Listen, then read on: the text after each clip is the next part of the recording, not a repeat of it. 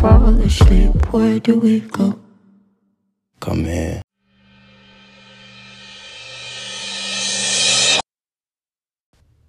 When we fall asleep, where do we go? Hello, and welcome to this 3-part series where we'll be exploring dreams. My name is Claudia Cruz, and I will be your host.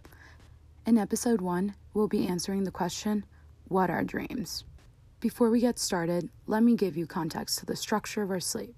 Stage 1, light sleep, slow eye movement, and reduced muscle activity. This stage forms 4 to 5% of total sleep. Stage 2, eye movement stops and brain waves become slower. This stage forms 45 to 55% of total sleep. Stage 3, extreme slow brain waves called delta waves begin to appear, intersected with smaller, faster waves. This accounts for 4 to 6% of total sleep. Stage 4, the brain produces delta waves almost exclusively. It is difficult to wake someone during stages 3 and 4, which altogether called deep sleep. There is no eye movement or muscle activity. People awakened while in deep sleep do not adjust immediately and often feel disoriented for several minutes after waking up. This forms 12 to 15% of total sleep. Stage 5. This stage is known as rapid eye movement, or REM. Breathing becomes more rapid, irregular, and shallow. Eyes jerk rapidly in various directions, and limb muscles become temporarily paralyzed. Heart rate increases and blood pressure rises. When people awaken during REM sleep, they often describe bizarre and illogical tales. These are dreams. This stage accounts for 20 to 25% of total sleep time. Neuroscience offers explanations linked to the REM phase of sleep as a likely candidate for the cause of dreaming. Knowing this, we can proceed to analyze what dreams are, the types of dreams that exist, and what they mean. I hope this podcast serves as a self-reflection and sparks your curiosity on dreaming. Dreams can be defined under a stage of consciousness in which humans have little to no control over emotional, sensory, and cognitive details. Although this seems frightening to think about, the mind floats free and can be enlightening to our perspectives. Let me put things into perspective. Over a lifetime, a person may dream 5 or 6 full years, and our dreams vary in length. They may last just for a few seconds, and they've been known to last between 20 to 30 minutes.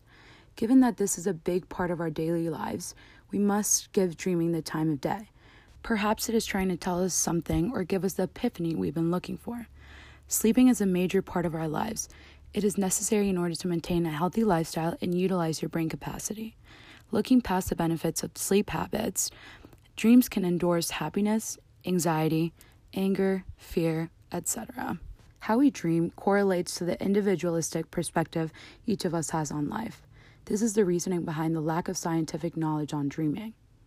Sleep studies do exist and give great insight on certain aspects of dreaming.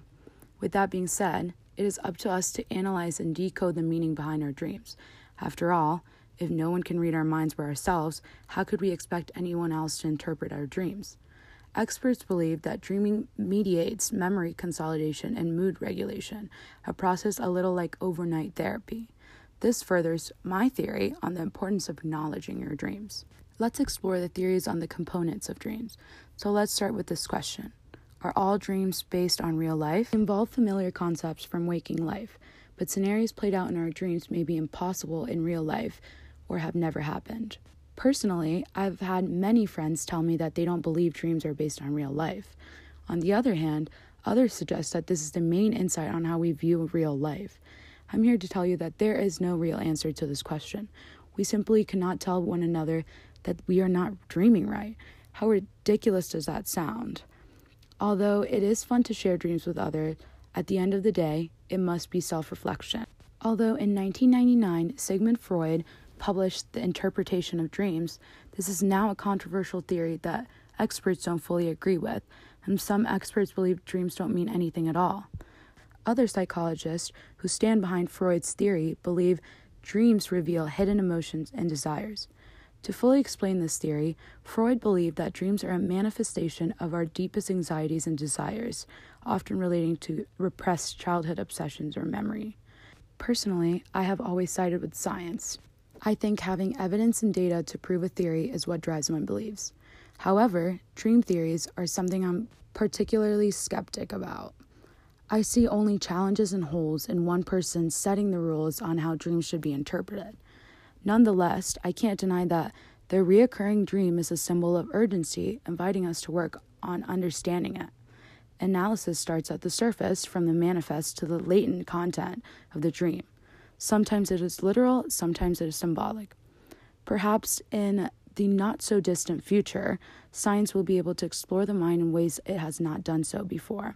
Therefore, the lack of concrete evidence on dream analysis suggests current theories are too broad to be applied on an individual level. Similarly, throughout history, various cultures have established their own theories on what occurs when people are in REM. For example, in the Roman and Greek periods, people believed that dreams were messages sent directly from one or more deities, from deceased people, and that they were the predictors of the future. Their cultural values made the civilization take their dreams as an enlightenment, as opposed to just a fantasy land we travel to in our sleep. I find this very fascinating because it sparks the question of how much our personal beliefs and motivations impact what we dream. If we set an affirmation to find answers in our dreams, will our mind just give us the answers we want? Is this just a toxic way of creating bias in the way we live our lives? Although I can't go back in time to study Roman and Greek mindsets, I do conclude that this practice could have caused conflict within society to determine who's wrong and who's right. I believe this further proves my theory on why people must practice dream analysis on an individual level. We must become self-aware before jumping in any dream bandwagon. Cultural dream interpretation must not be completely thrown out. Cultural values have a lot of influence in what we dream and how we react when we wake up. With that being said, it does not mean we find answers to our journey of life. As I read an article hosted by a dream enthusiast who interviewed a psychologist, one of his statements really resonated with me. Pagano said that dreams use the language of symbols and archetypes to communicate from our inner selves what we are not able to grasp in everyday life, because of our beliefs, fears, social norms, and other barriers to self-knowledge. These were the kind of answers I was looking for. The complexity of dream does not allow the blind eye to see exactly what our inner self is trying to communicate. It can't be taken for granted, no, but we must tread lightly when making life-changing decisions based on the search for answers in dreams. Again, knowing where one stands in life is key to understanding dreams. There are different stages in life, and their personal fears and worries cannot be grouped together in dream interpretation, even if the reflection of fear is the same. But what about people who don't dream at all? Abnormality is not always welcome when it comes to society's view on what comes with everyday life. We tried to embrace different religions, cultures, and overall lifestyles. However, there is still a stigma around people who do not have the same experiences we do, such as love, rejection, guilt, and so on, and even dreams. These are all things out of control, but we are pressured to experience in order to be wise in life. However, experts do acknowledge in the aspect of dreams, it is not a malfunction in someone. Dreaming may be culturally universal, but it is clear that some individuals recall few or no dreams over many years, and that these individuals suffer no ill consequences from their apparent inability to dream.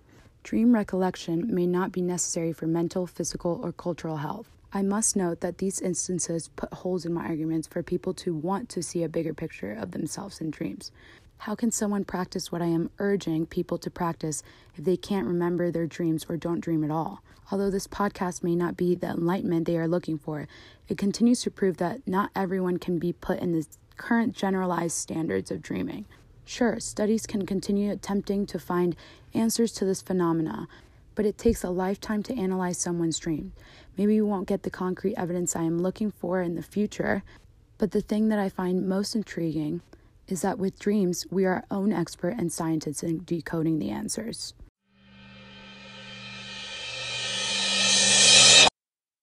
What do you want from me? Why don't you run from me? What are you wondering? What do you know? Why aren't you scared of me? Why do you care for me? When we all fall asleep, where do we go? Listen.